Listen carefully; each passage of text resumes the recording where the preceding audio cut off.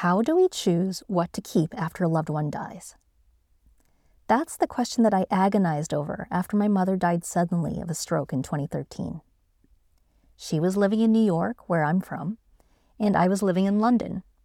She left a 3,000 square foot dream house full of stuff, the belongings from a lifetime. And I had to decide what to do with her house and all of the things in her house. How was I going to be able to choose? I felt so attached to everything.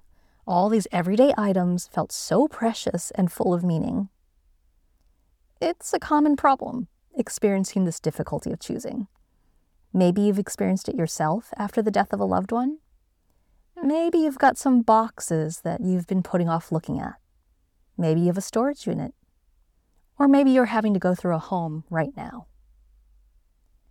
So it's a common problem, but I've got an uncommon solution: curating and exhibitions. Hi, I'm Charlene Lamb. I'm a certified grief coach, curator, and the founder of the Grief Gallery. Like my mother, I'm a proud Chinese-American New Yorker. I'm now based in Lisbon, Portugal, and I work with grief coaching clients from around the world. Now, what do I mean by curating as a solution? Well, when my mother died, I was working as an independent curator in London. I was presenting exhibitions that featured the work of artists and designers and choosing the pieces that went into these shows about their work.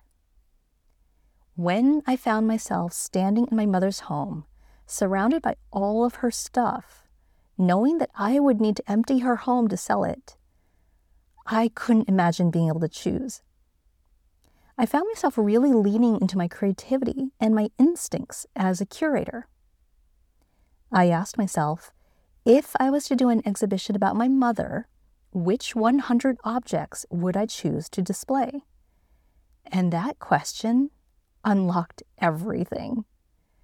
It got me out of paralysis, it got me emptying the house, and it also started a creative practice.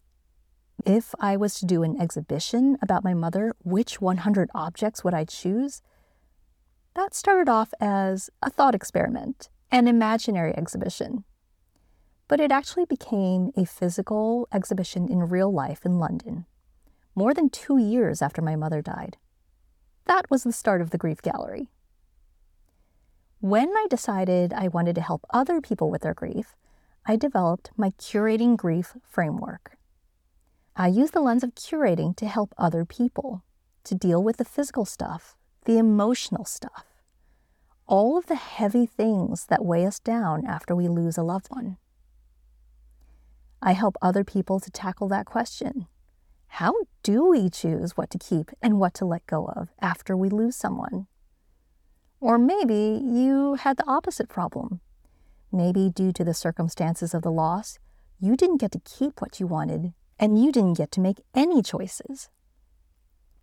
There's a whole range when it comes to our experiences of loss and our experiences with the stuff. In this podcast, I want to introduce you to people who have also experienced a significant loss. We're going to hear some of their stories about their loved ones, and stories about the stuff.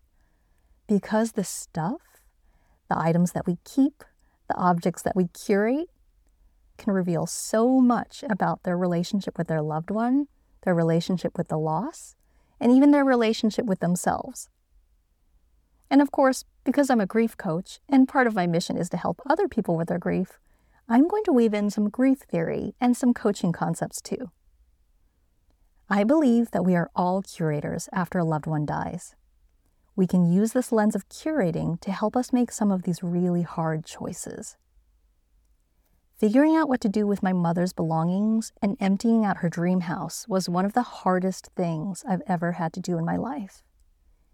And I imagine it might be hard for you too. You are not alone, and you don't have to do this alone. Welcome to the Curating Grief podcast.